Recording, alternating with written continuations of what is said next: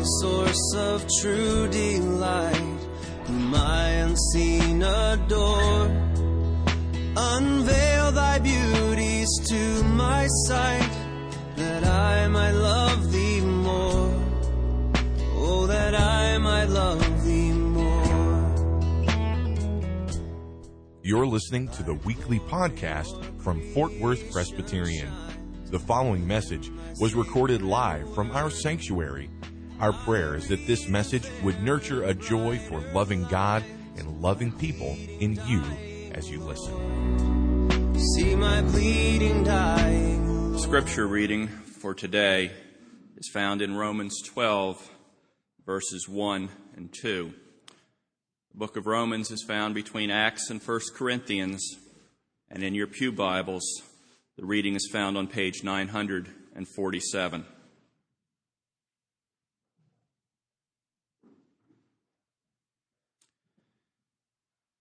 I appeal to you, therefore, brothers, by the mercies of God, to present your bodies as a living sacrifice, holy and acceptable to God, which is your spiritual worship.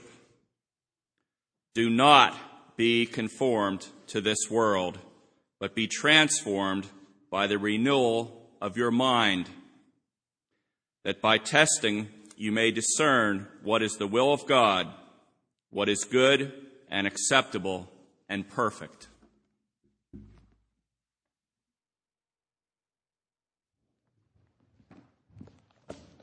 Let's ask the Lord to bless us.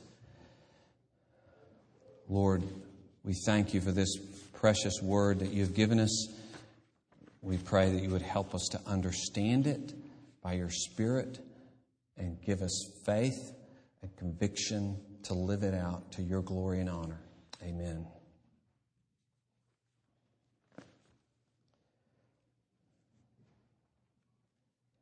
This is one of those therefore passages, right?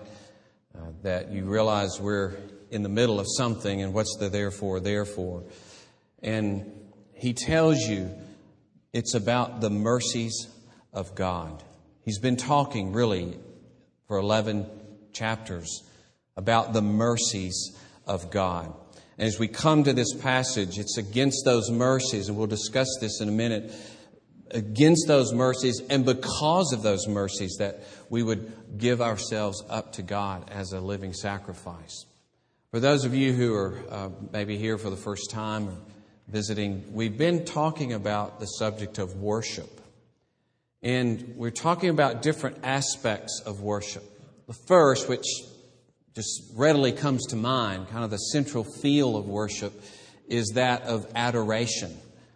That of finding joy in Him, admiring Him, being in awe of Him, being astonished at Him, being amazed at Him. That's really the essence of worship and adoration. And it can be convicting to us because we realize we can go through a worship service or say I'm living for God's glory, but really not be astonished at God, not be amazed at God. It is a happy thing to be amazed at things generally. You know, when you see the Grand Canyon, or you, as Chase and I climbed to the top of a mountain one time in 12,000 foot one, not quite the 14er, but it was too much for me.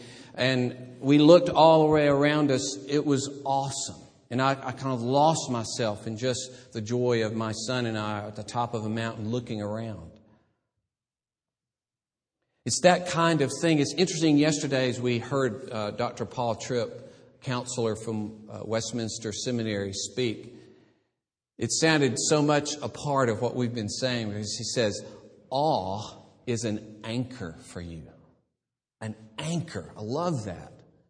Having an awe in God, there's nothing that can compete with that, he says. There's nothing that can come against that, in a sense. If your life is built upon the fear of God and awe of God, it's interesting in the New Covenant, the thing He says that He will do for us. Think, a new covenant, He's going to accomplish good. He says, I will rejoice over you to do you good. I will not turn away from doing you good. I will do you good with all my heart and soul. What is it? I will put my fear in your heart. Some of us are thinking, got anything else? You know? Do you know that's the greatest good He could do? It's to plant amazement and awe in your heart. That will withstand any difficulty.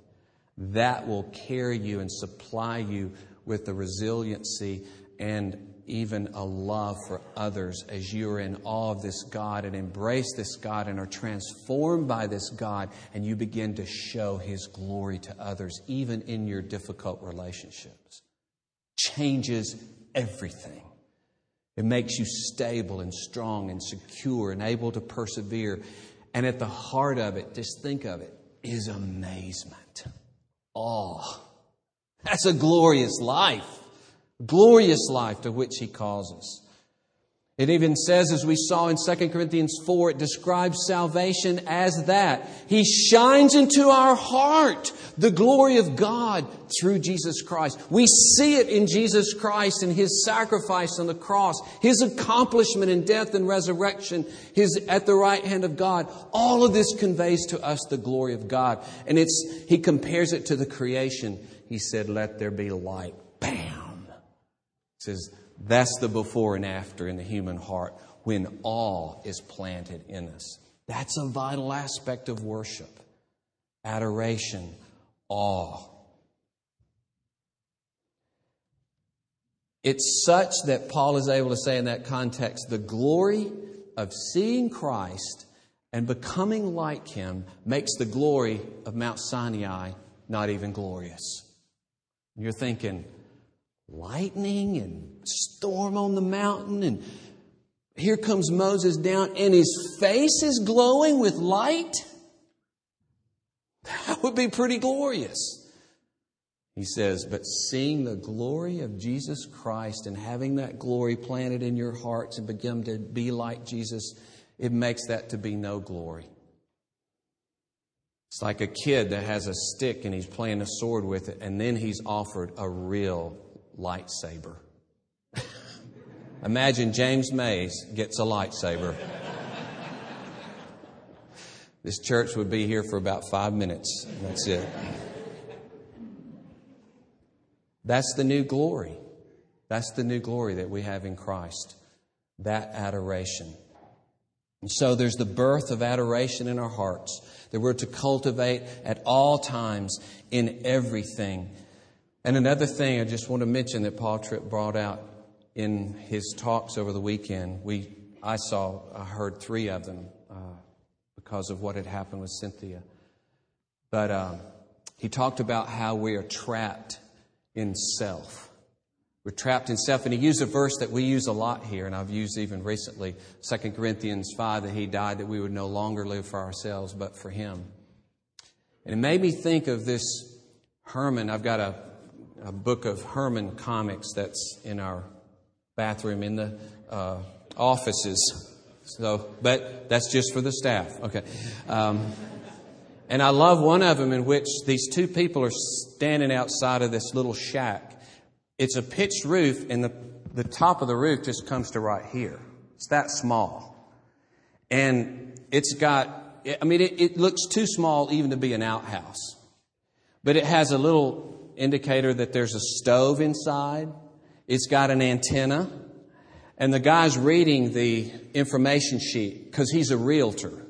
And he's talking to a guy and he says, 2 bedrooms.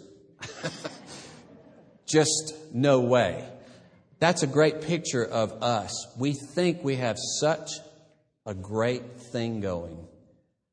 And we're living for ourselves, and we're confined to a little shack that nobody else can even get in it.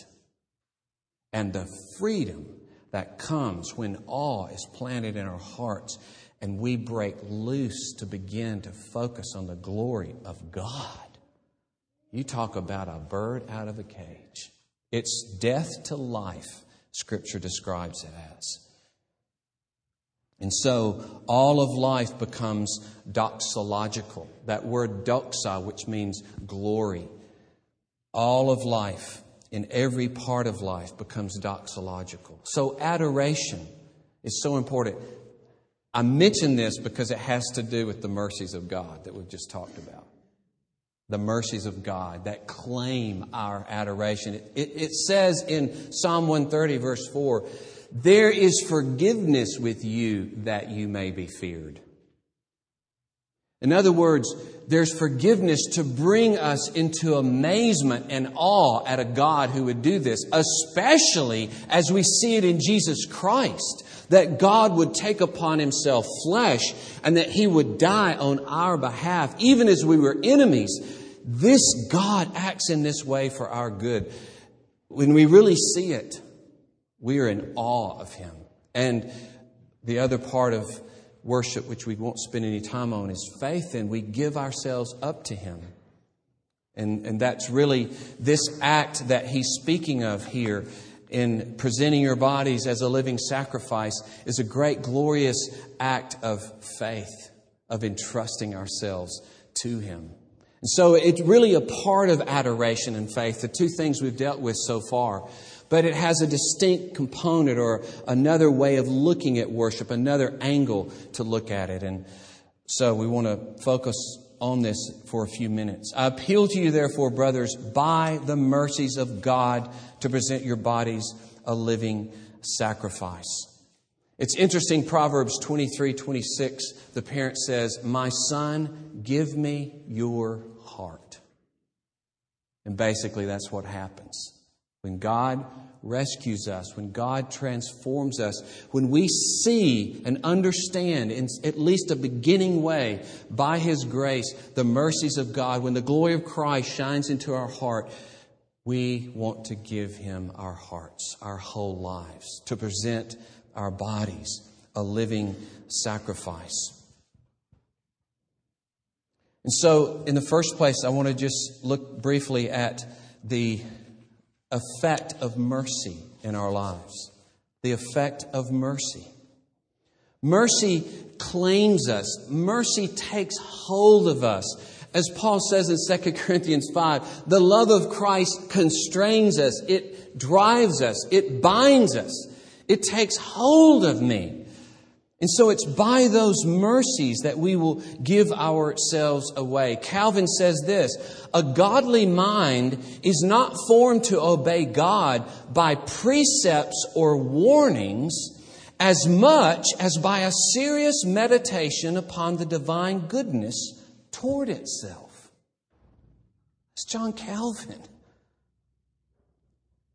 It's not so much to be formed to obey God by just the bare command or by warnings. It's by a serious meditation on the divine goodness toward itself. That's how a godly mind is formed, to give itself away to God. And so Paul says, by the mercies, there will be no sacrificial giving of yourself apart from a serious consideration and understanding of the mercies of God. That's a happy sacrifice. That's the way Jesus put it when He said the kingdom of God is like a treasure a man finds in a field. He sells everything he has to get the treasure. Because he has to? No. It says for the joy over that treasure, he sells everything. He gives another illustration of the pearl that he finds, and he sells everything to have the pearl. For joy. For joy. So you see, adoration and amazement, the fear that comes from seeing His forgiveness, this astonishment at His goodness that we must nurture in our hearts, that's what causes us to give ourselves away to Him. For joy, for the happiness of it. That's the kind of obedience that He loves. When He says that we're to give ourselves away as a sacrifice, it shows that really we no longer belong to ourselves. And we see ourselves that way. I'm no longer my own. Similar language, isn't it, in 1 Corinthians chapter 6, toward the end of the chapter, when he talks about the redemption of Christ. And notice how he puts it. Do you know that your body is a temple of the Holy Spirit within you, whom you have from God? You are not your own. You were bought with a price. You don't belong to yourself. You were purchased by Christ, by the love of God that came after you and paid the price for you. You belong to Him. So glorify God in your body. Same thing as this. Let your body be a living sacrifice given up to God for His use, His purposes. And as he says at the end of this verse, this is your spiritual, or the word logikos is used throughout Greek thought generally to mean reasonable, rational. It's used again in 1 Peter, perhaps best translated in verse 2, about when you, to long for the pure spiritual milk of the Word, the spiritual. Perhaps spiritual is a good translation, but also this is your reasonable worship. This is worship that makes sense. His glory demands your joy in Him. His worship demands your happily spending yourself for Him. There's a gladness in this. These are the happiest people in the world that see the beauty of God and want to know Him and be like Him and spend their lives admiring Him and doing even their everyday work as a way to reflect His glory. As He says, whether you eat or drink, whatever you do, do all to the glory of God. That gives a fire and a beauty to every single mundane thing you do. I can remember working at Goodyear right out of college. I was new to these kinds of things of the glory of God. And I worked at the tire tube place, the largest tire tube plant in the world, Gadsden, Alabama. And I worked the night shift. And here I was, tire tube after tire tube after tire tube. And I won't go through the process that I had to do. But I had nightmares for the first 2 weeks trying to get the process of putting them on ice and then throwing them in the oven and then pulling them out of the oven without scorching my hands and throwing them on the rack and all these. I mean, I just had nightmares doing it. But truly, in that year and a half that I worked between college and seminary, I would be there sensing the glory of God in that place that otherwise would have been, what am I doing here? You know. It was just glorious how living for His glory and thinking of His presence as I tried to even focus on doing this particular job the very best way I could to have a sense of fellowship with Him. It transforms your life. And so all of life is to be this offering up. It's of course taken from the Old Testament sacrifices. And so now it's not an animal I'm bringing. Jesus has sacrificed for me. Now I give myself up to God joyfully. But He says here, the mercies of God. And it's interesting, even in Titus 2, it says, the grace of God has appeared, bringing salvation to all men, instructing us to deny ungodliness and worldly desires, to live sensibly, righteously, and godly in the present age. The grace of God. The grace of God turns you. The grace of God gives you another taste for something other than sin and the way you've always related to people. And the grace of God transforms you. That's what it does. And you and I must understand in worship, anything less in our public or private worship, anything less or other than fundamentally putting myself in His hands to be His person is not worship. This is reasonable worship. This is spiritual worship. That we present our bodies a living sacrifice. He says, living sacrifice. So we have first the effect of mercy, then the effect of transformation. Back up, please, to Romans chapter 6. Get a little bit of an exposition on this idea of living.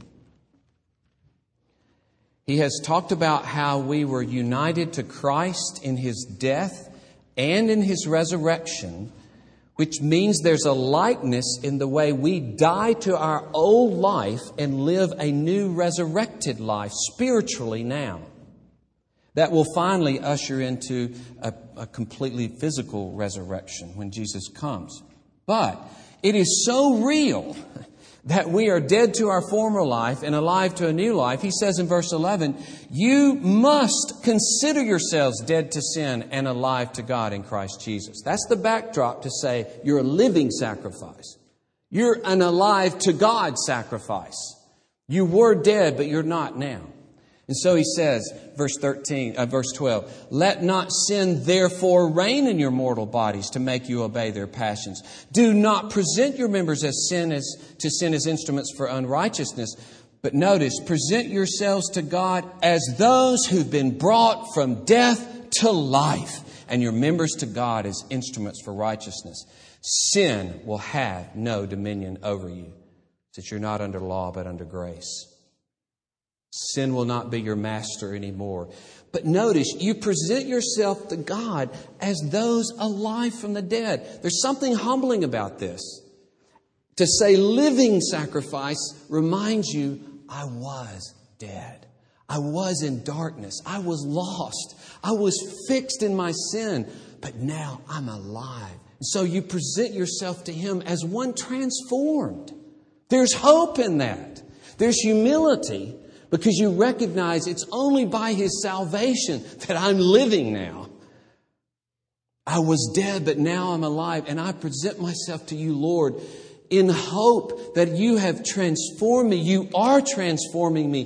There is a true potential and hope in my offering myself to you as a living sacrifice, alive from the dead. So the effect of mercy causes us to want to give ourselves. The effect of transformation of being brought from death to life means what? I give myself to God. And so you see, not giving ourselves up to God is a sign of death. It's a sign of destruction. It's a sign of holding on my life. And the way Jesus put it in John 12 is that if the seed will not bury itself in the ground and die, it will not spring up and bear fruit. It will die alone. So you hold on to your life and you say, I'm not going to entrust it to Him. I don't want Him to get a hold of me. I don't trust that He'll bring me joy and fulfillment and exhilaration in life. Then you'll be a seed that just dies by itself on a sidewalk. A bird will pick it up and eat it. And that's it for you. But if you're brought from death to life, you will be giving yourself as a living sacrifice to God. What a noble, glorious thing to be in the hands of God. And notice, finally, we're a holy sacrifice. A holy sacrifice. The effect of mercy, the effect of transformation, the effect of fellowship with God. The effect of fellowship with God. I'm always amazed at that passage in Isaiah chapter 6, where Isaiah sees the glory of God in the temple, and the cherubim are crying out, holy, holy, holy, Lord God Almighty, your glory fills the earth. And Isaiah says, woe is me, I'm a man of unclean lips, and I dwell among a people of unclean lips. And the emphasis in terms of who God is at that point is His holiness, His majesty, His purity, His glory and might and greatness. It strikes awe in Isaiah's heart. And the sin of the mouth is paramount in his mind, but it represents all of his sin and all the sin of the people. And then this holy God takes coals from the fire and He touches his lips and He says, I've now purified you. I've cleansed you. And by that, He cleanses him and He brings him into fellowship with Him. And you realize, I would think holiness is what would drive me away from God.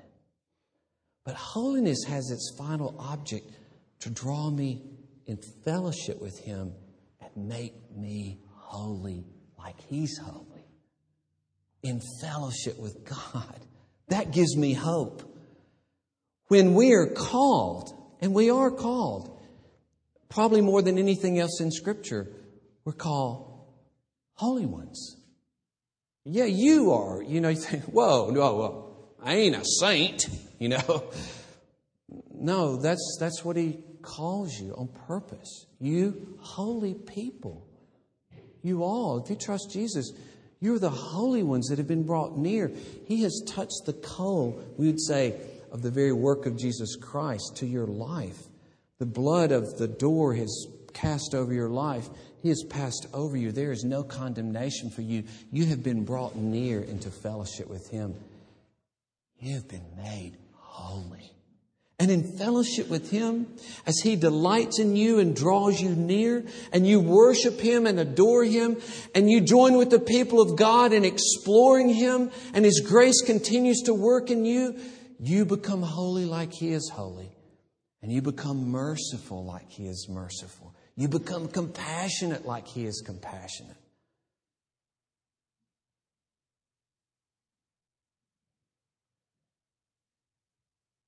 And so,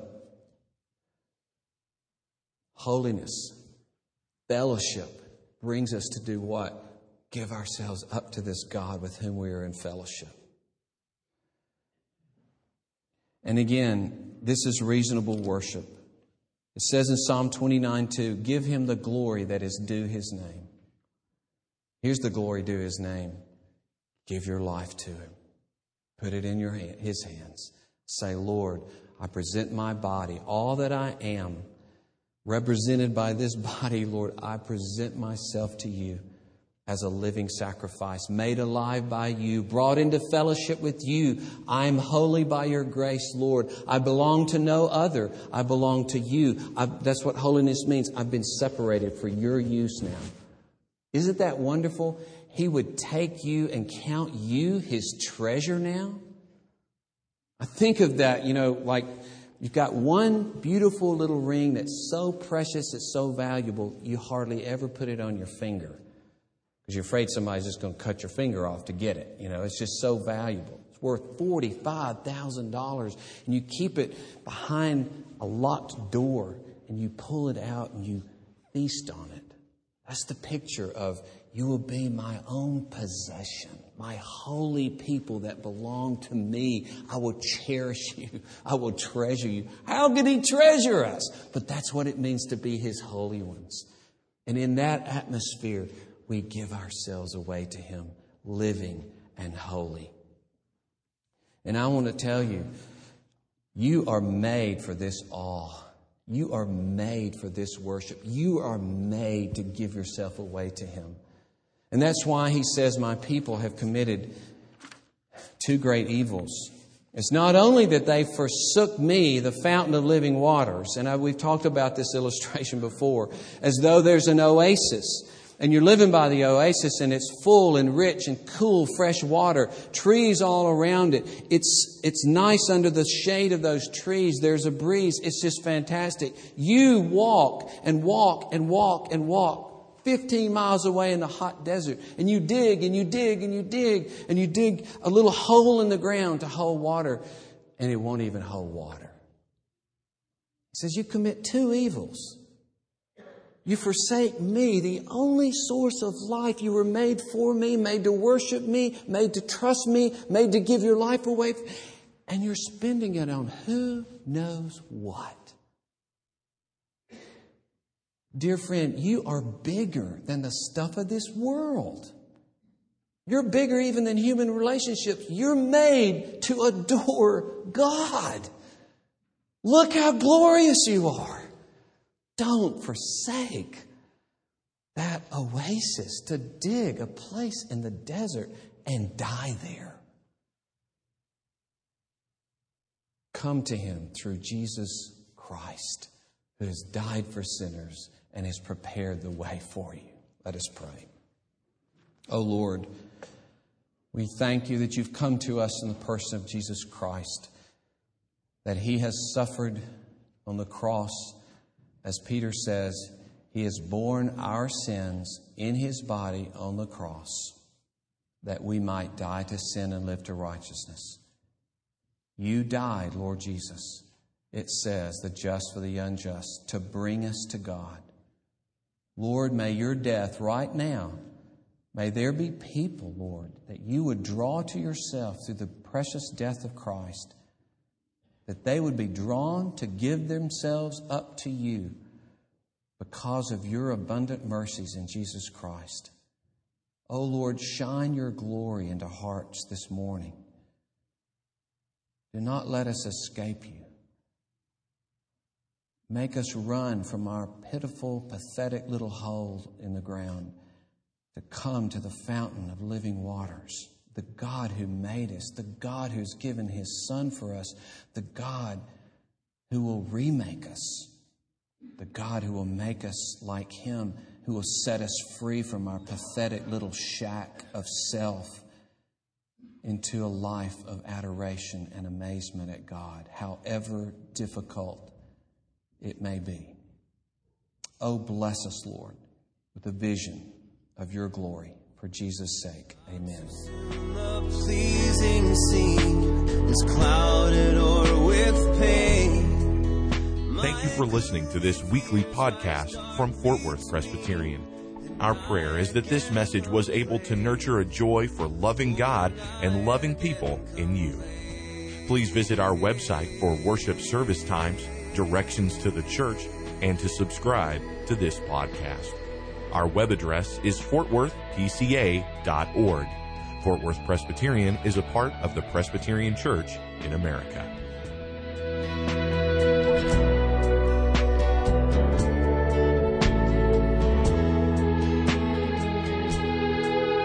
Jesus, my Lord, my life, my light, oh come with blissful ray. Break radiant through the shades of night and chase my fears away.